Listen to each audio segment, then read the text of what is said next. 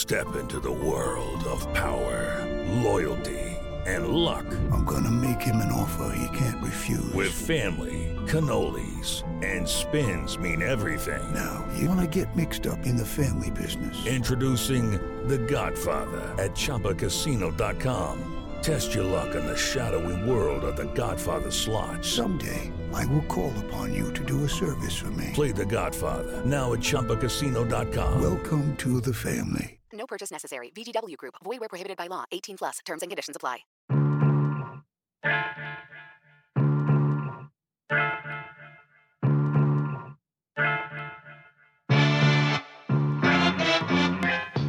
Welcome to If Then, the show about how technology is changing our lives and our future. I'm Will Aremus. And I'm April Glazer. Hey everyone, welcome to If Then. We're coming to you from Slate and Future Tense, a partnership between Slate, Arizona State University, and New America. We are recording this on the afternoon of Tuesday, October 23rd. On today's show, we'll talk about Elon Musk's other project. Not the space travel, not the electric cars, but the Boring Company, which I will admit is a somewhat clever name for a company that bores holes in the ground. The latest is that the Boring Company is working on a tunneling project in Los Angeles that would bring a new type of transportation to an area plagued by traffic. Musk announced over the weekend that the first tunnel will be open to the public later this year. We'll talk to our Slate colleague Henry Gerbar about that. And we'll talk about the never-ending battle to rid Facebook of disinformation, particularly of the kind that can disenfranchise or confuse or stoke hatred in voters. Last Friday, the Department of Justice unsealed a criminal complaint against a Russian woman accused of running an operation on behalf of the Kremlin-connected Internet Research Agency that had been working to shove Americans further to the brink of the country's deeply polarized political divisions and foil our upcoming midterm elections. Then we'll be joined by Kate Black. She's the Global Privacy Officer and Senior Counsel at 23andMe, the genetic testing company. Sites like 23andMe and Ancestry.com have been in the spotlight lately for a couple reasons. Most recently, after Senator Elizabeth Warren made public the results of her own DNA test in a video last week. We also talked about them earlier this year when the capture of the Golden State Killer was aided by a genealogy website. We'll ask Black about how companies like 23andMe protect your DNA data, who really owns it, and if law enforcement comes asking for it, what does the company say? And lastly, as always, we'll end with Don't Close My Tabs, some of the best things we saw on the internet this week. All right, first we're going to talk about news that Elon Musk's Boring Company is planning to open its first tunnel in December. That's pretty soon. To help us dig into this, we're joined by our colleague Henry Gerbar, a staff writer for Slate who focuses on architecture, transportation, and cities. Welcome to the show, Henry. Thanks for having me, guys. All right, so we know that they're building a tunnel. They've been working on it for a while. We know they're being pretty secretive about it. And I guess there's going to be some kind of pods down there under Los Angeles that whisk people around. Is that the basic gist of it? They're like car-sized roller skates, is my understanding. That's the gist of it. Some would say they bear a passing resemblance to a subway car. I read them as Musk responding to the criticism that was levied at him, because when he first proposed these, they were supposed to be to whisk cars underground so they could avoid the traffic. And he got a lot of criticism from people saying, well, you're not going to solve the traffic problem in Los Angeles by building more roads that are 500 feet underground or whatever. So he decided to shift towards a more transit-focused approach, closer to what the Hyperloop does, which is to say just putting a bunch of people in one of these skate vehicles and then shooting it underground from one stop to the next. Right, similar to what a subway does. He's now actually making a lot of headway with this in Los Angeles. They announced recently that they're building a line in Los Angeles due December, right? Well, so is he making a lot of headway? I know that I don't know. I know that he says that this is going to be so the background here is he's talked a lot about his various plans for tunnel building. He says he's going to build an express train to O'Hare Airport in Chicago. He says he's going to build a connection to Dodger Stadium, which we can talk about in a minute. But for now, the tunnel that he's been building is one that runs from underneath the SpaceX headquarters in LA to basically a random house a mile and change away. Irma's house. Irma's house, so-called Irma's house. So the LA Times has a story about how the Boring Company basically bought this house that they're going to use to extract a tunnel boring machine so that it gets to the end of the tunnel and they have a way to get it out of the ground. So they've done about a mile and change. And as far as tunnel boring goes, that's not actually very impressive. Like when I visited a construction site in Paris where the line 13 of the Paris Metro is being extended into the suburbs, I saw a tunnel machine digging at about 40 feet a day. And this was under the city of Paris, like the densest, most complicated underground environment you can imagine. And they were doing 40 feet a day, which means that you could do a mile in about 130, 140 days. So you could presumably do about 3 miles a year, give or take. And he's been working on this for more than a year, and he's got a little over a mile. So in terms of reinventing the art of tunneling, it's not clear to me what he's accomplished that's so special. Can you see a purpose for having these little pods that people can walk into or bike into and then sink down underground and link up to a network that might be different from a traditional subway system? No, I can't. Let me give you an example. Let's look at the Dodger Stadium plan. Musk wants to build basically a 3.5 mile tunnel that would connect the Los Angeles subway system to Dodger Stadium, famously car-dependent stadium surrounded by an ocean of parking lots. Now, let's say that each of these vehicles holds 8 to 16 people, as Musk has specified, and he wants to transport, let's say, even if you ran one once a minute, what would that be? Maybe 600, maybe 1,200. Maybe if you put 20 people in them, you could be getting towards a couple thousand people that you'd be getting to a baseball game in a stadium that fits 56,000 people. And how much are you charging those people? Let's say you're charging them $2 each and you're taking, 1,500 people. You're looking at 80 home games a year. You're not looking at making more than $250,000 a year off this investment of a 3.5 mile tunnel. All right, so not the cure-all to our urban transportation woes, but maybe they'll figure something useful out. I don't know. I sort of have this, even though Elon Musk has been really weird lately, I sort of have this built-in faith from covering him for a long time that there's eventually a point to what he's doing, but it's hard to see that point just yet. Henry Grabar, thank you so much for joining us. My pleasure. We're going to move on to a familiar subject to listeners of this show. April, you've been following Facebook and their fight against disinformation. Last week, the company let reporters into their war room in Menlo Park. This is their little headquarters where they have people from different sections of the company working together to combat misinformation in not only in the U.S. elections, but in other elections around the world. This was the same week, however, that the DOJ filed a criminal complaint against a woman from St. Petersburg, Russia, working as the chief accountant of Project Lakta. That's a disinformation campaign targeting next month's U.S. midterm elections. This campaign was running fake accounts on Facebook throughout summer 2018. The piece you wrote was titled, "Facebook Will Never Run Out of Moles to Whack." So how is that war room effort going for Facebook?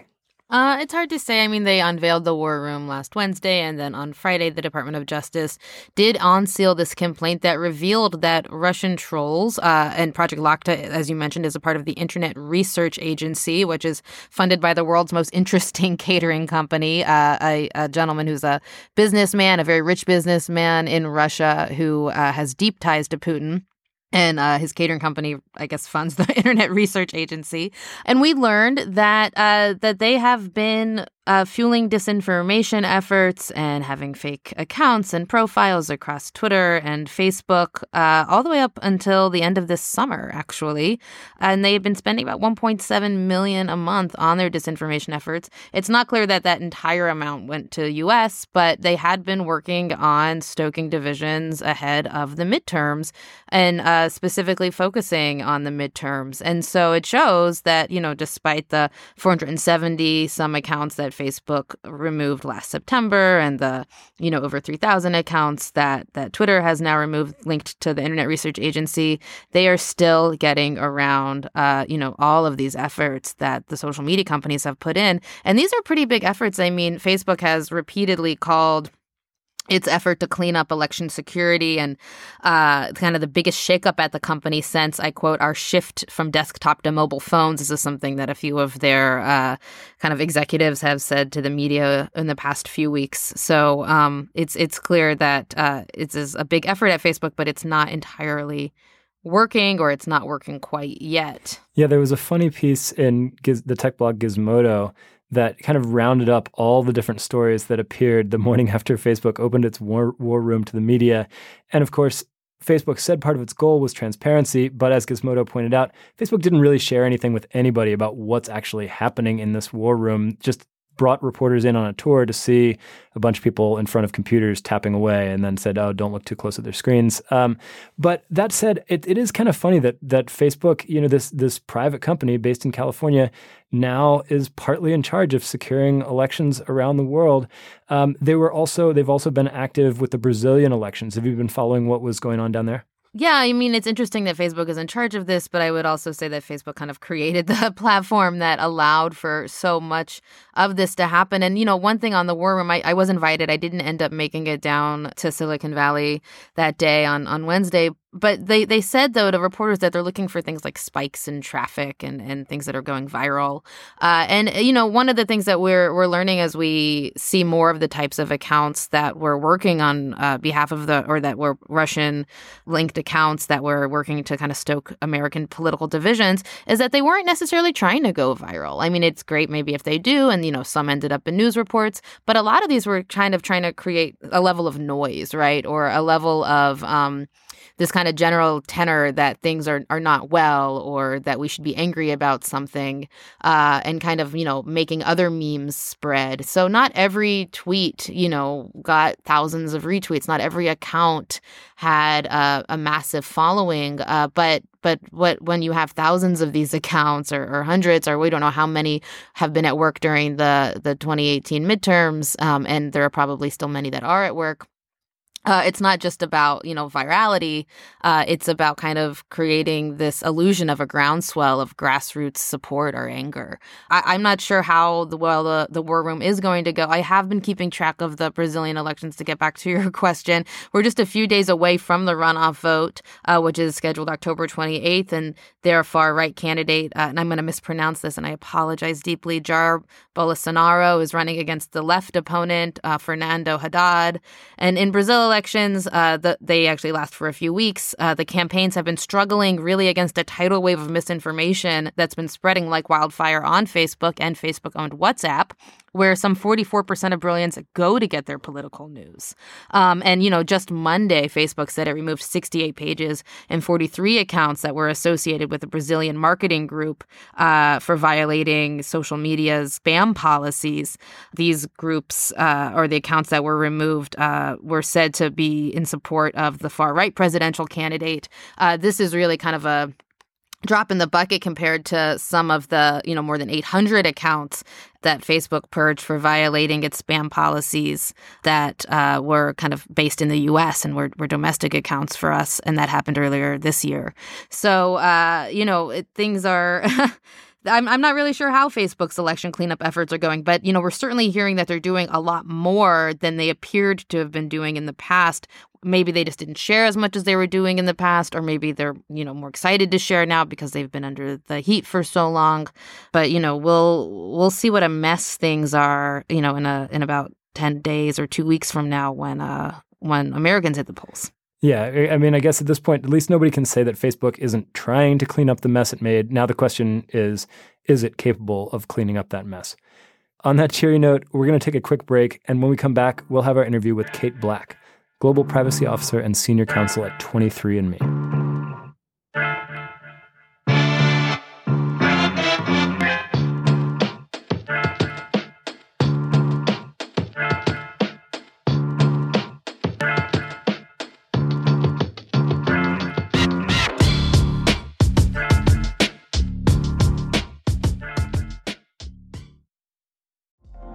Apple Card is the perfect cashback rewards credit card.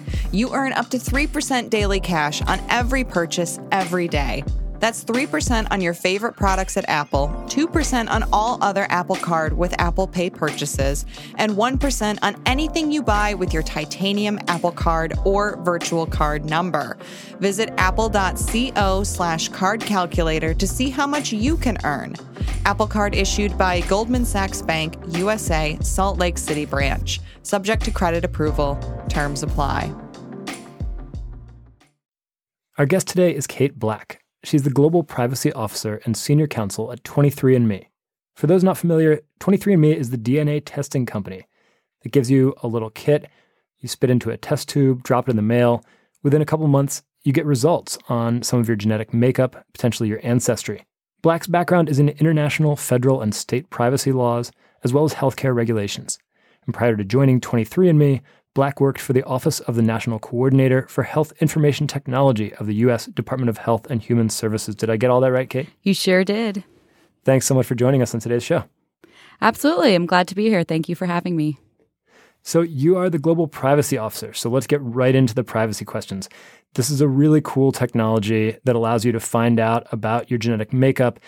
But what happens when you upload your data? Who owns that data? Do you still own it, or does 23andMe own it? And what do you mean by whatever response you're about to give? You always own your data. You do have to give us a license in order to process it, analyze your sample, and provide you your reports back. That allows us to populate all of those interesting features and tools in our website, but you do retain entire ownership rights over that. On top of our reports and immediate responses that you get back, any additional uses of your data or information presentation or interpretation is entirely optional and up to the individual to choose whether or not they'd like to have their information processed for those purposes. When you say license, does that mean that I can revoke that license from you guys and you can no longer have access to it? Well, analyzing the sample is irrevocable. So if you catch us before your sample has gone through the processing, then we are happy to halt that and kind of discard both your sample and any information we have about you. But if it's already been run through our genotyping platform, the information is processed and can't be undone or reversed. So after that processing is run and you get your reports back, you can choose to delete your account at any time. But us, just like every other kind of laboratory testing or genetic testing site, has to retain a small subset of your information in order to meet our clinical quality standards and regulatory requirements. All right. So what is the process if, let's say I want to use 23andMe, but I don't want my data shared with anybody in any form? What's the process for me to opt out altogether? At a baseline, if you participate in our service, you have to be okay with sharing your information with our laboratory testing service provider, who is LabCorp. Other than that, you don't have to consent to share anything else. So you may be presented some choices during registration about whether or not you want to participate in our research program, whether you'd like your sample biobanked, and if you'd like to participate in other tools like DNA relatives. All you have to do is simply press no, and your information will not be shared with any of those entities or other individuals. GlaxoSmithKline bought a $300 million stake in 23andMe. That deal was reportedly contingent on 23andMe sharing customers' anonymized data with GlaxoSmithKline.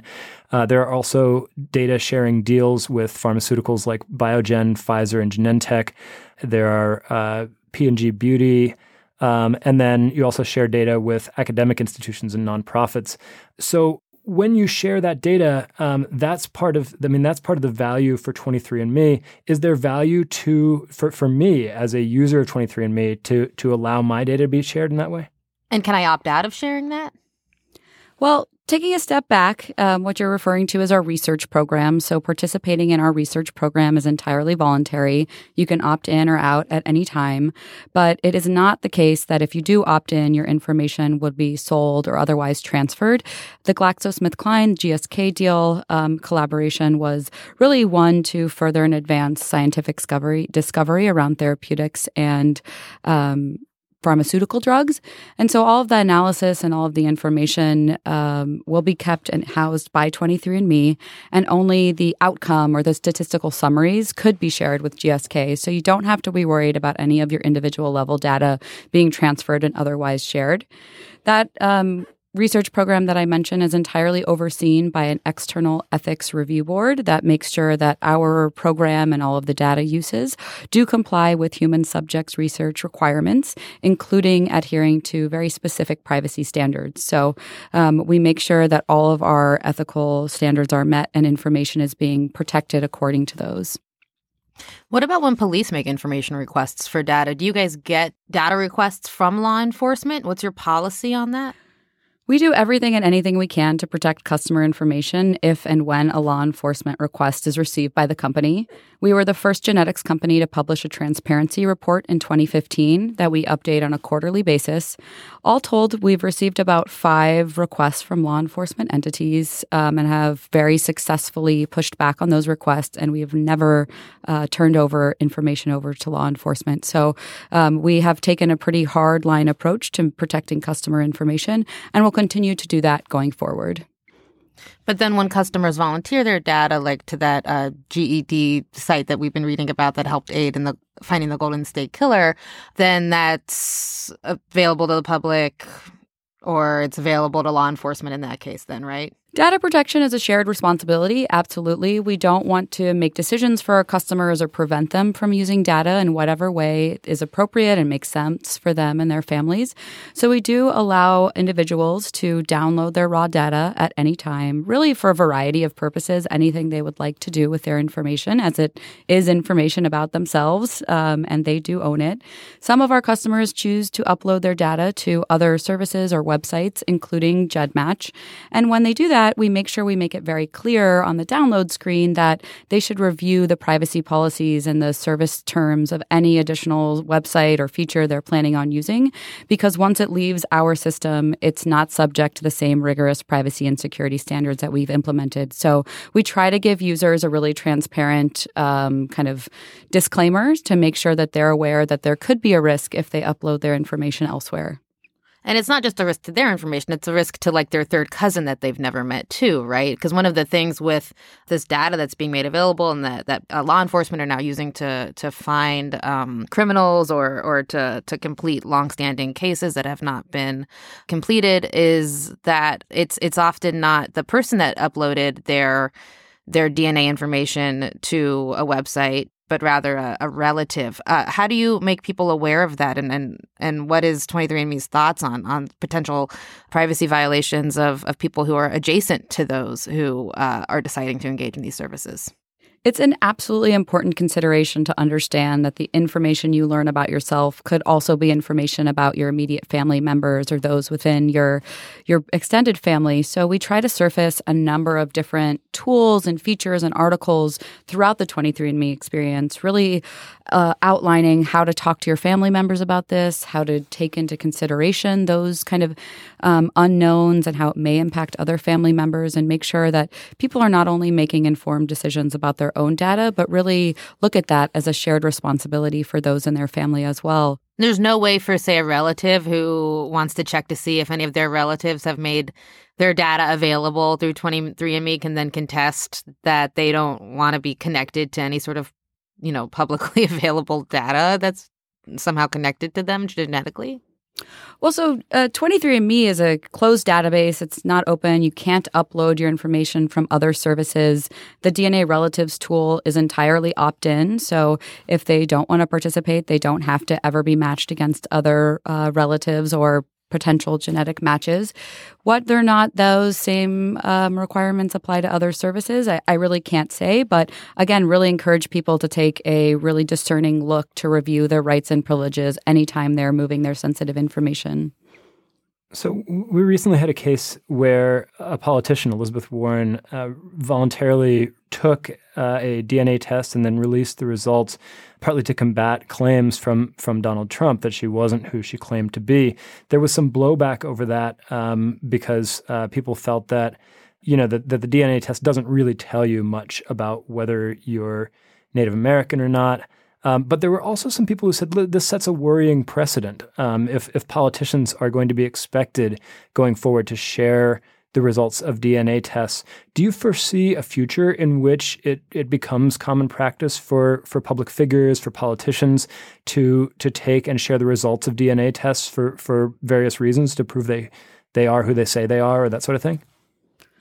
Well, I mean, taking a step back, I think it's important to always remember that your genetics and your DNA is really one part of your broader identity and story. So while they can tell you important bits of information and really insightful background about who you are and kind of where you come from, that's always kind of a broader question of how you interpret it, how you were raised, where your life has taken you. So want to make sure that everyone understands that your genetics is not the end-all be-all. It's really part of your story. And to the extent that that's an important part of your story, you know, we really think that's great and a wonderful kind of progression of genetic testing technology. But it's really anyone's game to say whether or not and how that will be incorporated into public life more prominently. I certainly hope that everyone is thinking very critically and very thoughtfully about how they're sharing their sensitive information. And again, just going back to making the decision that makes sense for themselves and their family members. Now I have a question about the potential for somebody to turn in someone else's spit or DNA or to submit under a false name. How are you all at all verifying the authenticity of people who are submitting these things? And along the same lines, what about the rights of kids? You know, we designed our spit test to be as privacy forward and protective as we possibly could. It actually requires a large amount of spit. You have to spit for about 30 minutes in order to fill the tube to the appropriate level. And part of the reason we did that is we didn't want somebody to steal a swab or steal somebody's piece of hair and submit a test without them knowing it. You really have to make a kind of conscious decision to sit and contribute your sample. Once you do provide your sample, you go ahead and register your kit online.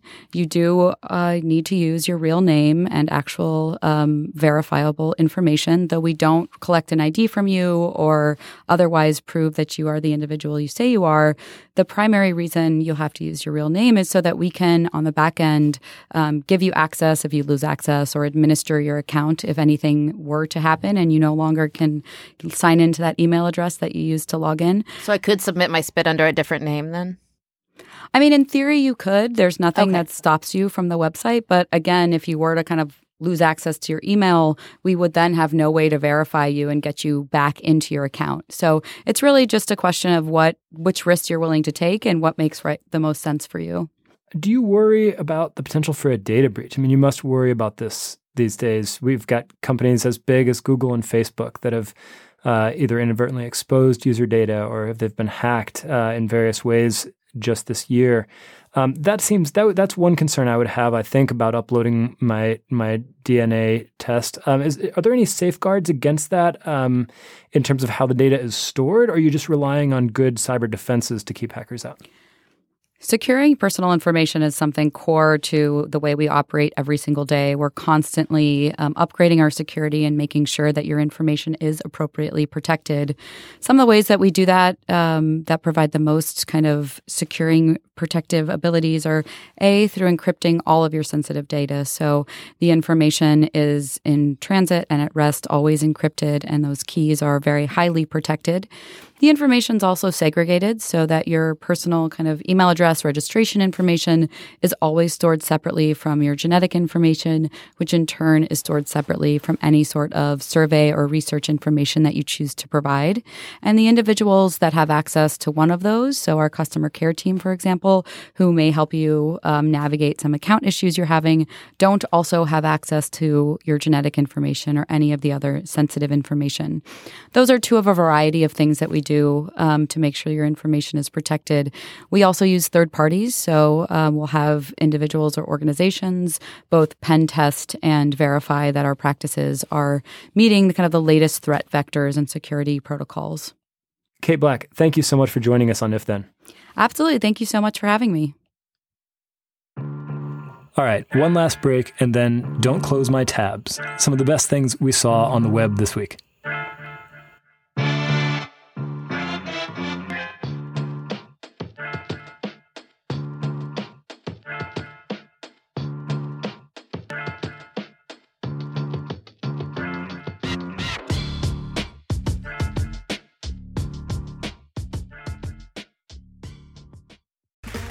Okay, round two. Name something that's not boring. A laundry? Ooh, a book club. Computer solitaire, huh? Ah, sorry, we were looking for Chumba Casino. That's right. ChumbaCasino.com has over 100 casino-style games. Join today and play for free for your chance to redeem some serious prizes. ChumbaCasino.com. No purchase necessary. Void where prohibited by law. 18+ terms and conditions apply. See website for details. It's time again for Don't Close My Tabs. April, what tab could you not close this week? This is a story that came out this afternoon from Kashmir Hill in The Root. It's called The Wildly Unregulated Practice of Undercover Cops Friending People on Facebook. And it is about exactly what the title says.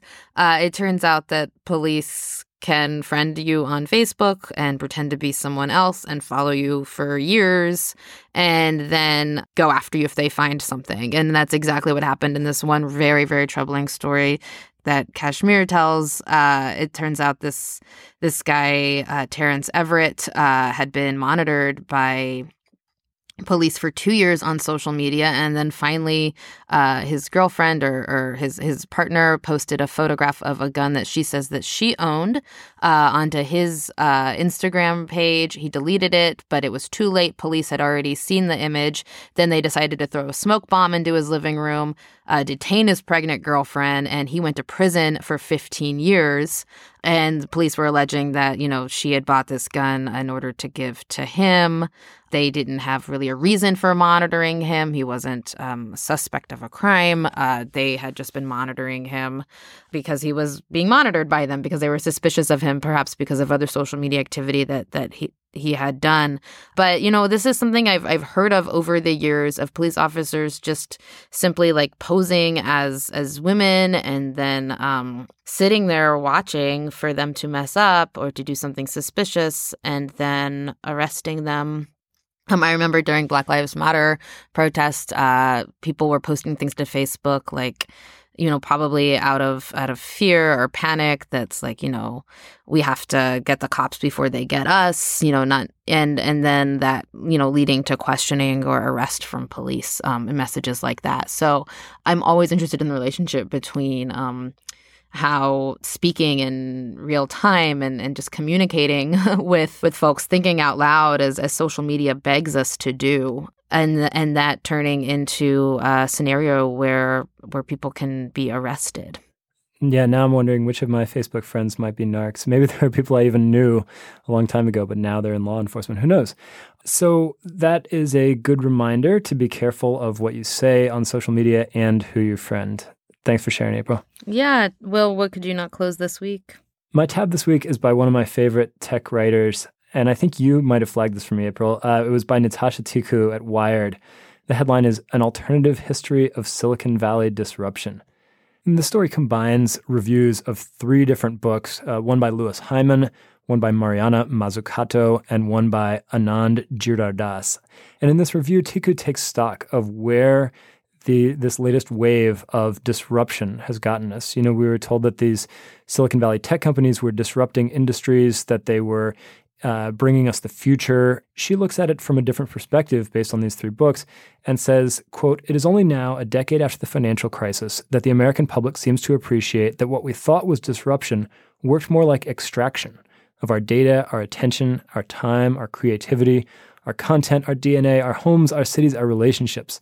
The tech visionaries' predictions did not usher us into the future, but rather a future where they are kings." So it's a good read and a good step back at an interesting time in Silicon Valley's history. Okay, that does it for this week. You can get updates about what's coming up next by following us on Twitter at IfThenPod. You can also email us at ifthen@slate.com. Send us your tech questions, show and guest suggestions, or just say hi. You can follow me and Will on Twitter as well. I'm at April Laser, and Will is at Will Oremus. Thanks again to our guest, Kate Black. You can follow her on Twitter at Genomic Privacy. Thanks also to Henry Grabar. You can find his work on Slate.com, and he's on Twitter at Henry Grabar. That's Henry, Grabar. And thanks to everyone who's left us a comment or review on Apple Podcasts or whatever platform you use to listen. We really appreciate your time. If Then is a production of Slate and Future Tense, a partnership between Slate, Arizona State University, and New America. Our producer is Max Jacobs. Thanks to Cody Hamilton for engineering here in Berkeley, California. And thanks to Nick Holmes at Occupy Studios in Newark, Delaware. We'll see you next week.